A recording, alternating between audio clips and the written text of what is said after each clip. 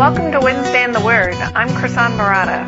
Ahead on today's podcast, Libby Taggart will be speaking on Psalm 98. For more talks on the Psalms and more talks by Libby, please visit our website, which is WednesdayInTheWord.com. Thank you for joining us. I love this psalm, and I hope that you all have enjoyed studying it as well. It's beautiful. The American poet Henry Wadsworth Longfellow said that music is the universal language of mankind. Now, how many of you, after this talk about noise, how many of you like music or like to sing? And how many of you have listened to music or sung this morning? Even if we can't sing well, we sing. We sing to our unborn babies. We sing to and with our children. We may sing while we're working. We sing as part of worship. We sing to our sweethearts. And we sing to our dying loved ones. Songs can create a variety of feelings and moods, and even cause us to remember certain and specific times and events. Whenever I hear "Good Night, My Love," that song, it takes me back to my college days when Jack and I were dating, and we listened to a particular radio station, and at 11:55 p.m. they always played this song. So we would listen to it, and then we would run, and y'all are going to love this, to get me back into the dorm by midnight. We did have deadlines. It wasn't an all-night affair then. Also, when I'm working in the kitchen, I have a CD that I like to listen to that we got in Israel because it reminds me of our time there, and it reminds me of the night we were on the Sea of Galilee worshiping with this musician leading us in worship. And it also reminds me of my Savior. Now, one of my sons-in-law laughs at my sister and me because no matter what someone says or does while we're together, Debbie and I come up with a phrase or a line from a song that applies to whatever's going on, and we sing it. And he is always amazed. He will say, "I can't believe you came up with something for that." An English writer has described music as an outburst of the soul. We're going to study a few of the Psalms this year, and as we do, we want to remember that they're not only a 3,000-year-old prayer book, but they're also a hymn book that the Israelites used as part of their worship. Psalm 98 is a hymn of praise and was most likely used throughout the Old Testament period to celebrate the victories that God won for Israel when the army returned from battle, and Israel attributed the victory to God, their divine warrior. It's a bold and lively song, and it seems to get louder and louder as the circle of praise, it keeps expanding. And it does seem to be an outburst of the psalmist's soul. Psalm 98 is also part of a series of royal or enthronement psalms, which would be 93 through 99. And many people see parallels between Psalm 96 and 98. But Psalm 98 is all about praise. There's joy. There's exhilaration. One commentator refers to it as a coronation hymn with the most devout and soul-stirring of sacred lyrics. It's a prophetic psalm, and we shall look at it from an Old Testament perspective as well as a New Testament perspective. So let's read Psalm 98 together.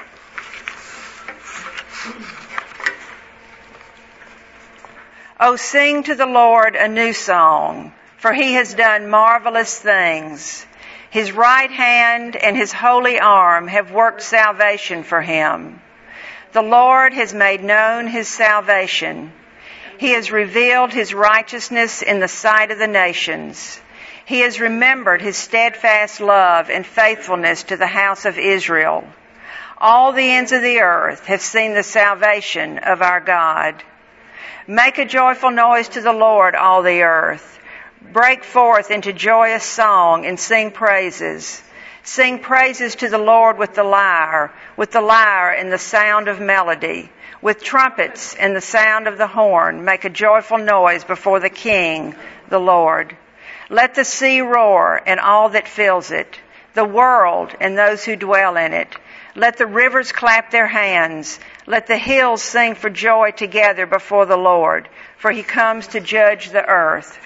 He will judge the world with righteousness and the peoples with equity. The psalm or hymn is divided into 3 stanzas. Stanza 1, verses 1 through 3, is a call to Israel to praise the Lord as Savior. Stanza 2, verses 4 through 6, is a call to the whole earth to praise the Lord as King. And stanza 3, verses 7 through 9, is a call to the entire universe to praise the Lord as Judge. Now let's look at stanza 1, a call to Israel to praise the Lord as Savior, verses 1 through 3. Oh, sing to the Lord a new song, for he has done marvelous things. His right hand and his holy arm have worked salvation for him. The Lord has made known his salvation. He has revealed his righteousness in the sight of the nations. He has remembered his steadfast love and faithfulness to the house of Israel. All the ends of the earth have seen the salvation of our God. It's good to remember that whenever we see Lord in all caps, we know it is the Hebrew word for Yahweh, meaning the eternal God, the one who reigns. And it comes from the Hebrew verb to be, or I am. And this is how God referred to himself. And this is how Jesus answered when asked if he was the Messiah, which caused the high priest to tear his robe. Jesus wasn't just saying yes. He was saying that he was I am. He was Yahweh. And to the Jews, this was blasphemy for a mere man, as they saw Jesus, to claim to be God. And they were even more determined than ever to crucify him. The psalm says to sing to the Lord a new song, which is the call to worship or praise in this hymn. If you recall from your study questions, 2 characteristic parts of a psalm are a call to worship and the reasons for the praise. This call to worship is an imperative addressed to everyone, not a particular individual. The reasons for this praise are the wonderful acts that God has done, the victory he has won. So it is to be a new song, an extraordinary song, not just common praise, remembering God's grace and all that he has done, not just a single event. Generally, the Psalms do not point to specific historical events. The reader would have remembered that God, the divine warrior, had delivered Israel many times in the past. In the Exodus, the wars won under Joshua, the victories over the Philistines under King David, and when God brought the remnant back from exile. The word marvelous is a standard term for the miraculous interventions of God to save his people, such as in the plagues in Egypt and the parting of the Red Sea during the Exodus. The word is the same one used in Genesis 18:14, when God said to Abraham, "Why did Sarah laugh and say, 'Will I really have a child now that I am old?' Is anything too hard or wonderful for the Lord?" Or in Isaiah 9:6, "For to us a child is born, to us a son is given, and the government will be on his shoulders, and he will be called Wonderful Counselor, Mighty God, Everlasting Father, Prince of Peace." How are these marvelous things or wonderful acts accomplished? They are accomplished by God's right hand and His holy arm through His own sufficient power, and not by human means or in an ordinary way, which symbolizes God's direct personal intervention on behalf of His people. It is God taking charge of man's history. And what has been accomplished by this holy flexing of God's muscle on His people's behalf? A salvation victory, a deliverance, which is the reason for the praise in this stanza. This metaphor of God's hand and arm are used in conjunction with the words salvation and holy. Isaiah 52:10. The Lord will lay bare His holy arm in the sight of all the nations, and all the ends of the earth will see the salvation of our God. Isaiah 59:16. He saw that there was no one. He was appalled that there was no one to intercede. So His own arm worked salvation for Him, and His own righteousness sustained Him.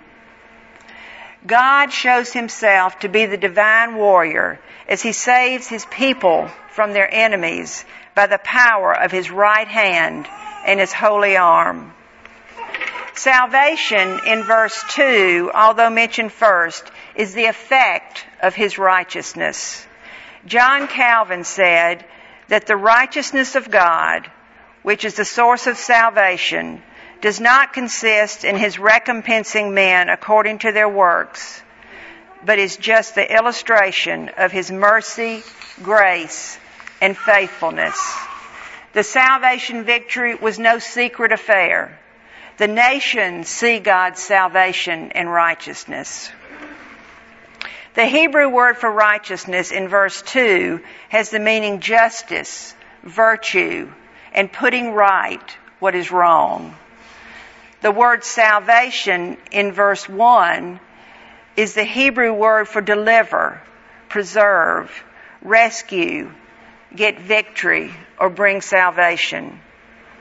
And the Hebrew word for salvation in verses 2 and 3 is a different word, meaning something saved, welfare, or deliverance.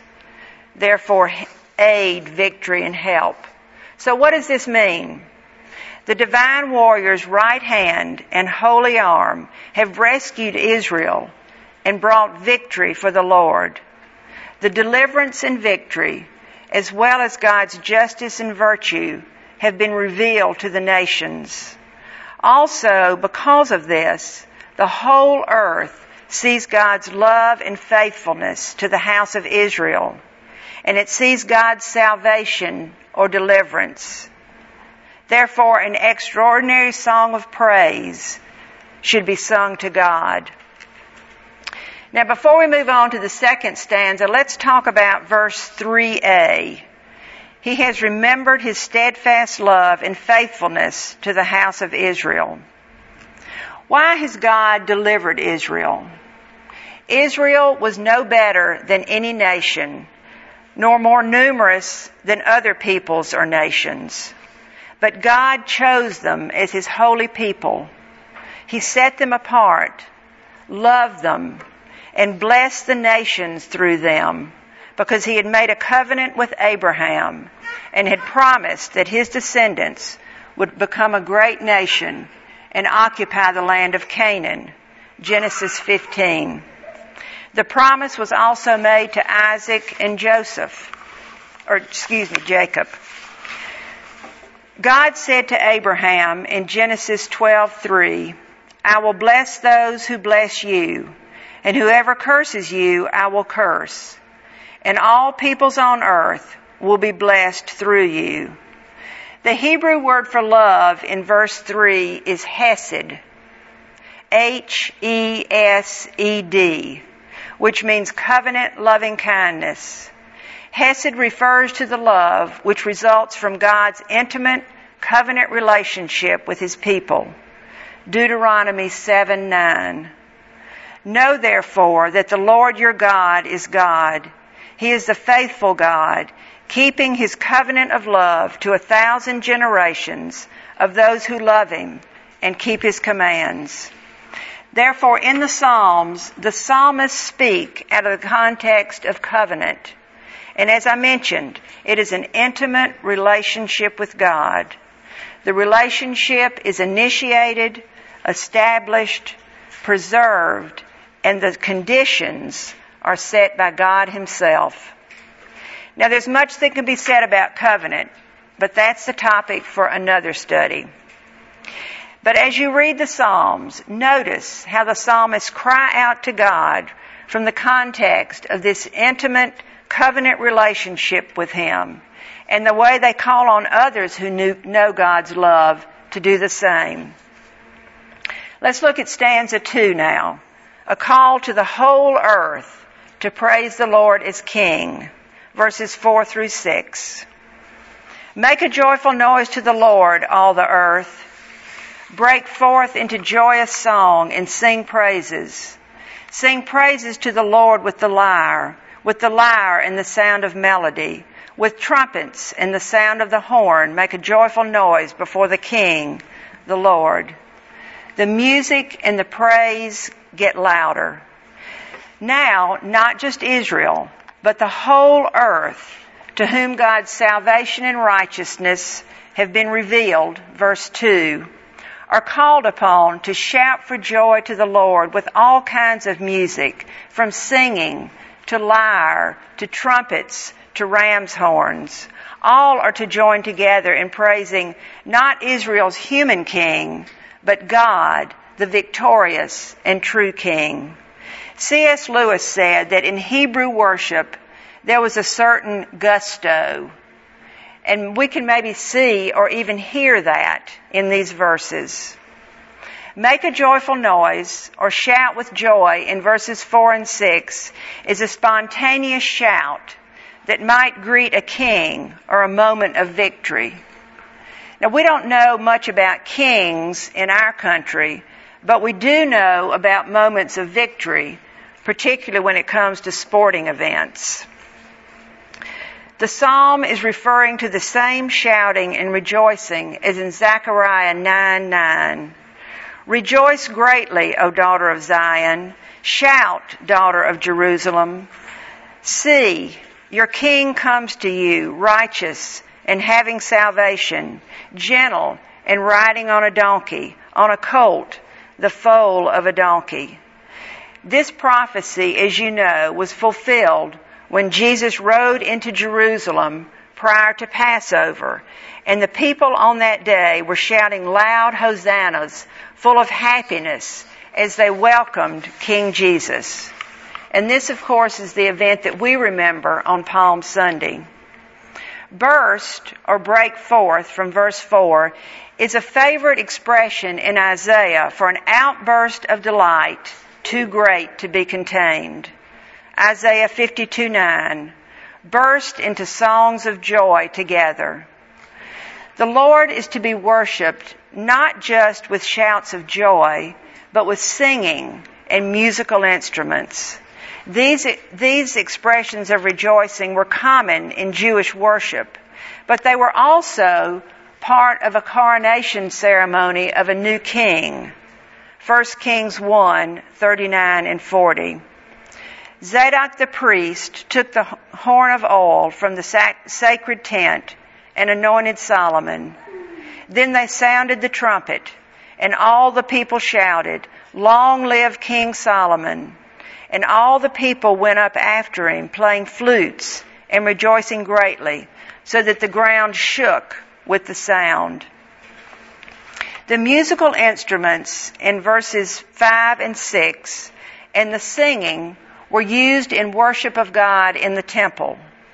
The harp or the lyre was a sweet instrument, soft and gentle, and capable of great expression. The trumpet and the ram's horn symbolized power, the power that should be put forth in worship and in celebration to the victorious King. And then there was the singing. Charles Spurgeon said that man's voice is at its best when it sings the best words in the best spirit to the best of beings. Make a joyful noise to the Lord in verse 4, and make a joyful noise before the King, the Lord, in verse 6, form what is called an inclusion. Verse 6 explains the particular reason for the celebration, which is that the Lord, Yahweh, the divine warrior, has won the victory and is king, which is the reason for the praise in this stanza. These 3 verses are good instruction about worshiping and praising the Lord anytime. And they've moved me to consider my own worship of the Lord at church or elsewhere. Am I spiritually prepared by reading the scripture ahead of time and praying that my worship would be pleasing to the Lord? Have I considered the marvelous things that God has done for me by His right hand and His holy arm that week? Am I rested? Are clothes ready and things ready for breakfast on Sunday morning? Or at CCC, getting to church on time to have bagels. And then I ask myself, do I prepare for worship as much as I would for Sunday dinner if company was coming? And you may have other things that you do, or perhaps this will cause you to consider ways that you could prepare for worship better.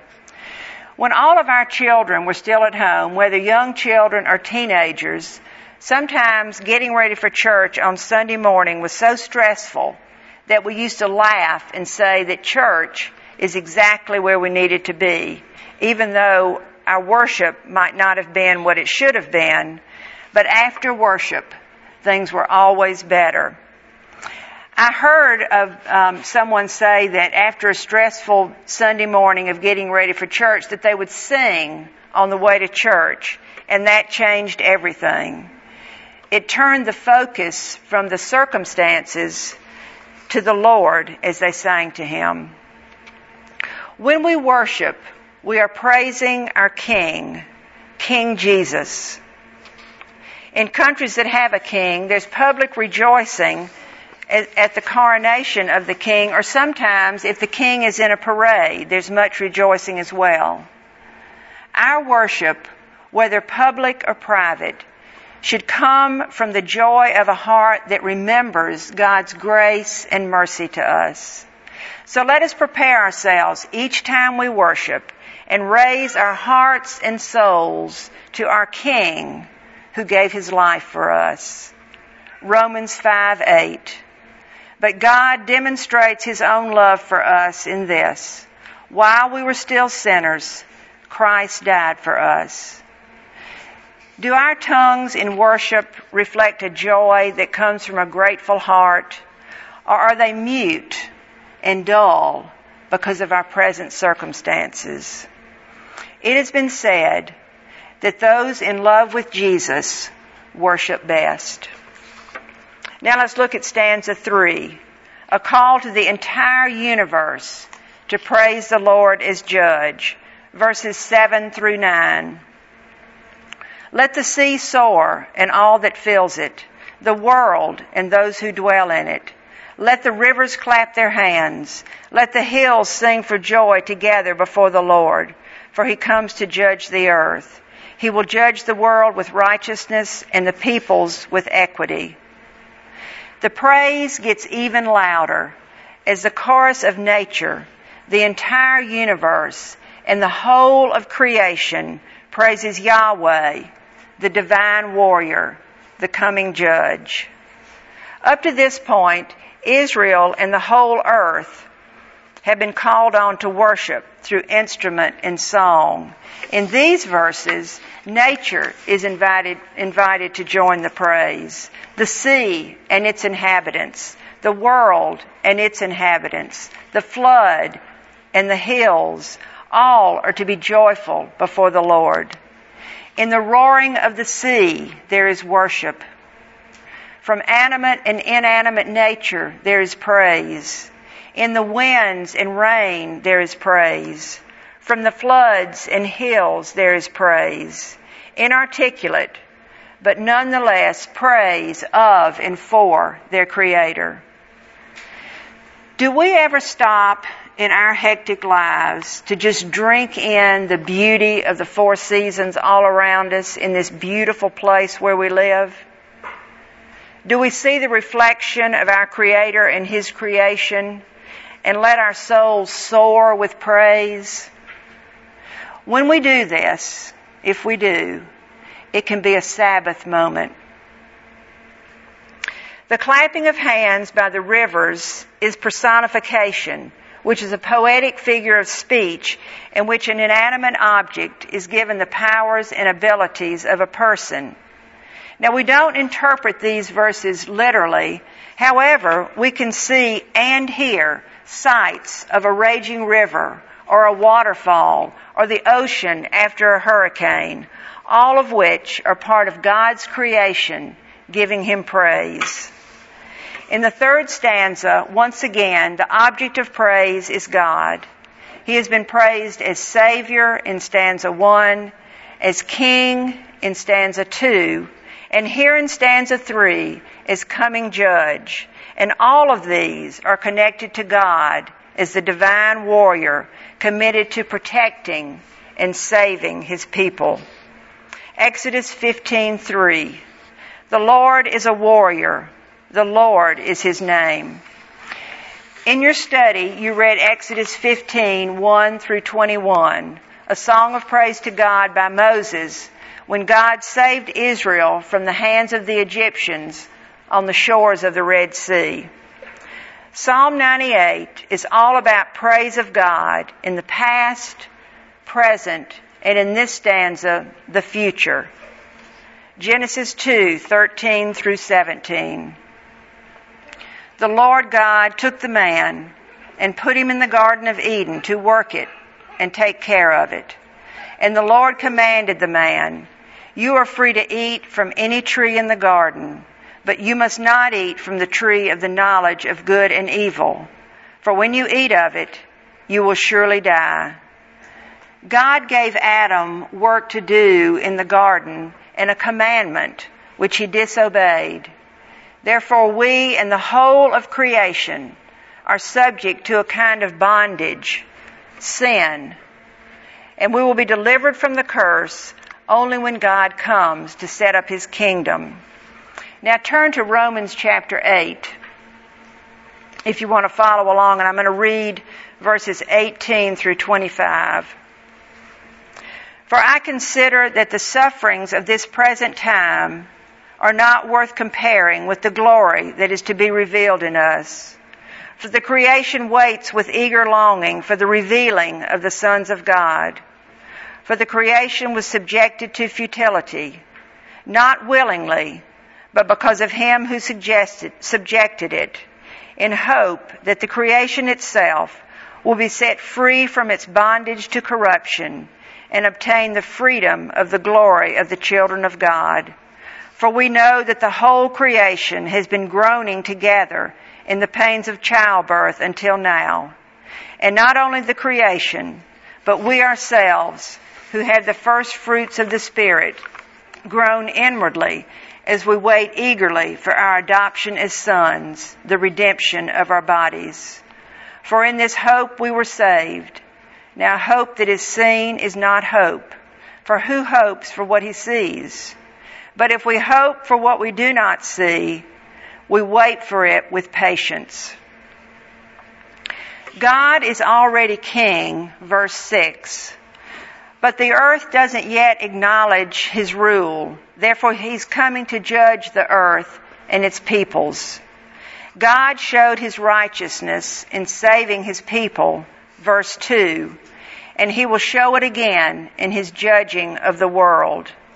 By implication, this judging is either vindication or punishment. And we see the divine warrior once again fighting for His people as He judges the wicked. The righteousness in verse 9 comes from to be right in a moral sense, and it is altogether just. The equity spoken of here is uprightness. As I think of this, and my own human weaknesses, you should be glad that I am not the judge. And on the other hand, I'm glad that you are not the judge. In your study, I ask you to consider whether or not you need a divine warrior, as Israel did, and to look at Ephesians 6:12 to help you answer that question. So turn to Ephesians 6 if you'd like to follow along, and I'll read verses 10 through 18. Finally, be strong in the Lord and in the strength of His might. Put on the whole armor of God, that you may be able to stand against the schemes of the devil. And here's verse 12. For we do not wrestle against flesh and blood, but against the rulers, against the authorities, against the cosmic powers over this present darkness, against the spiritual forces of evil in the heavenly places. Therefore, take up the full armor of God, that you may be able to withstand in the evil day, and having done all, to stand firm. Stand, therefore, having fastened the belt of truth, having put on the breastplate of righteousness, and as shoes for your feet, having put on the readiness given by the gospel of peace. In all circumstances, take up the shield of faith, with which you can extinguish all the flaming darts of the evil one, and take the helmet of salvation and the sword of the Spirit, which is the Word of God, praying at all times in the Spirit with all prayer and supplication. To that end, keep alert with all perseverance, making supplication for all the saints. As we think of this present darkness and the forces of evil, seen and unseen, we must remember two things. Number one, God has given us all we need to defeat the enemy. And number two, what Jesus said in John 16:33. I have told you these things so that in me you may have peace. In this world you will have trouble, but take heart. I have overcome the world. So let us call on our Savior, King, Judge, and Divine Warrior for salvation, peace, protection, vindication, and deliverance. Now let's consider how we can meditate on Psalm 98 from a New Testament perspective. How does it fit into our relationship with Jesus Christ and giving Him praise and worship? And how does it give us hope for the present and the future? From stanza 1, we praise Jesus the Savior who has saved us in the past. Ephesians 2:8 and 9. For by grace you have been saved through faith, and this is not your own doing. It is the gift of God, not a result of works, so that no one may boast. In Psalm 98, verses 2 and 3, we see the gospel. The Lord has made known His salvation. He has revealed His righteousness in the sight of the nations. He has remembered His steadfast love and faithfulness to the house of Israel. All the ends of the earth have seen the salvation of our God. The gospel is not a theory about God or a set of rules by which to live, but is a new song, a radically different voice on the human scene, as one commentator puts it. It is God's holy arm taking charge of history. 1 Corinthians 1:24. Christ crucified is the power of God and the wisdom of God. Another commentator points out that the appearing of God in history was most particular. It was very specified with respect to time and place. God has become incarnate only once. Only once has the price of our sins been paid. Only once has He appointed a day on which He will judge the world in righteousness by a man whom He has ordained. Moreover, He has given assurance of this to all by raising him from the dead.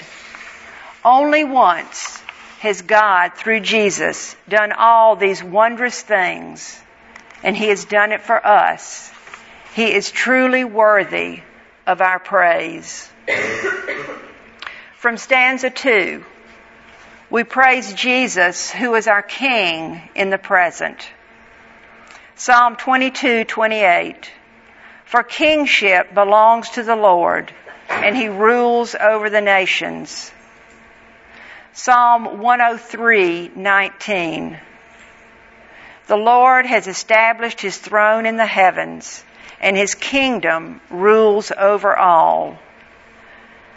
Ephesians 1:21 through 23. God seated Him, Jesus, at His right hand in the heavenly places, far above all rule and authority and power and dominion, and above every name that is named, not only in this age, but also in the one to come. And He put all things under His feet, and gave Him His head over all things to the church, which is His body, the fullness of Him who fills all in all. King Jesus rules the world, the universe, and everyone and everything in it. They may not acknowledge Him, but nothing and no one is exempt from His rule. He is in charge and has the final word on everything. He is also head of and rules the church, which is His body. And it is through His body, you and me, by the power of the Spirit, that He acts, speaks to the nations, and fills everything with His presence. He is our King who can be trusted and is working all things together for our good because He has called us and saved us according to His purpose. Therefore we make a joyful noise, we bring praise, and we bow down in worship before our reigning King, Jesus. From stanza 3, we praise Jesus who is coming as the righteous judge in the future. When we think of the final judgment and Jesus Christ is the final judge, we see two pictures. One from Matthew 25:31 and 32. When the Son of Man comes in His glory, and all the angels with Him, He will sit on His throne in heavenly glory. All the nations will be gathered before Him. The other is of Jesus as the divine warrior who does away with evil once and for all. From Revelation chapter 19. I saw heaven standing open, and there before me was a white horse, whose rider is called Faithful and True. With justice He judges and makes war.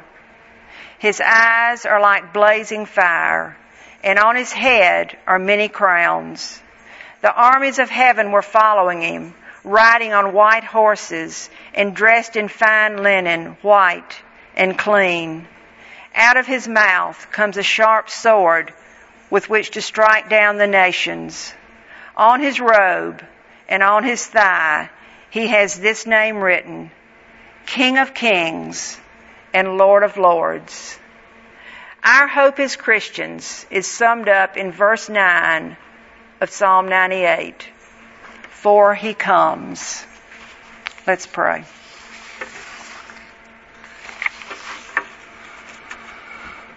Father, thank You for this beautiful psalm. How our souls soar when we read it and we think of You and who You are and all that You have done for us and continue to do for us. We praise You, Father. And we say, all hail to You, King Jesus.